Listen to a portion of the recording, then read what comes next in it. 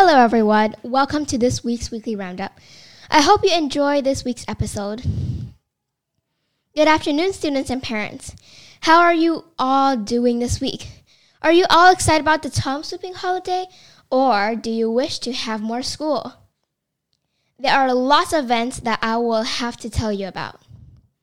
Firstly, the tribe captains are working hard on their next assembly, including the Tribe Challenge, the Big Draw, and the Tribe Reflection.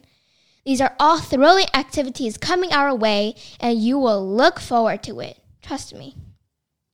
Next, the Year 5s have been working on the digital pen pals with the Bunan tribe who are in Nantol. It is probably a fun experience being pen pals with the Bunan tribe.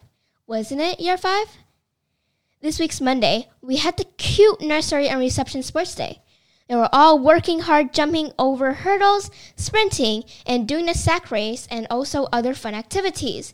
They got a medal each they created. Well done to all of you.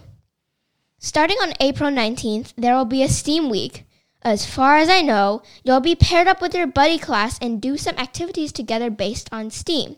If you're wondering what STEAM is, it is S is for science, T is for technology, E is for engineering, A is for art, and lastly, M is for maths. Do you think it is going to be a fun experience? I'm going to spell a little bit of news of this fun competition on this podcast for some students who may be listening. There is going to be a design math competition held for the Key Stage 2. Students can design a special mask for TES.